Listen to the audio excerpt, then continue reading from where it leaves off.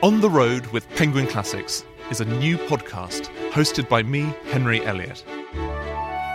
I'll be taking a stroll around some extraordinary literary locations in the company of remarkable readers. In this first series, we make a Canterbury Tales pilgrimage with the poet Patience Agbarby. She was one of the reasons I think I became a writer, actually, reading a character that just stepped off the page so fully formed. We shop for flowers with Mrs. Dalloway and the biographer Alexandra Harris. She was very interested in clothes and how we try things on and how clothes give you new character. The frock consciousness, she called it. We digress with Tristram Shandy and the screenwriter Frank Cottrell Boyce. The book is about being born wrong, and this is about we are standing where he was buried badly. And we step into George Eliot's Mill on the Floss with the novelist Louis de Bernières. You expect the place to be a mill, and actually it isn't. It has been fictionalised, turned into another house than it is.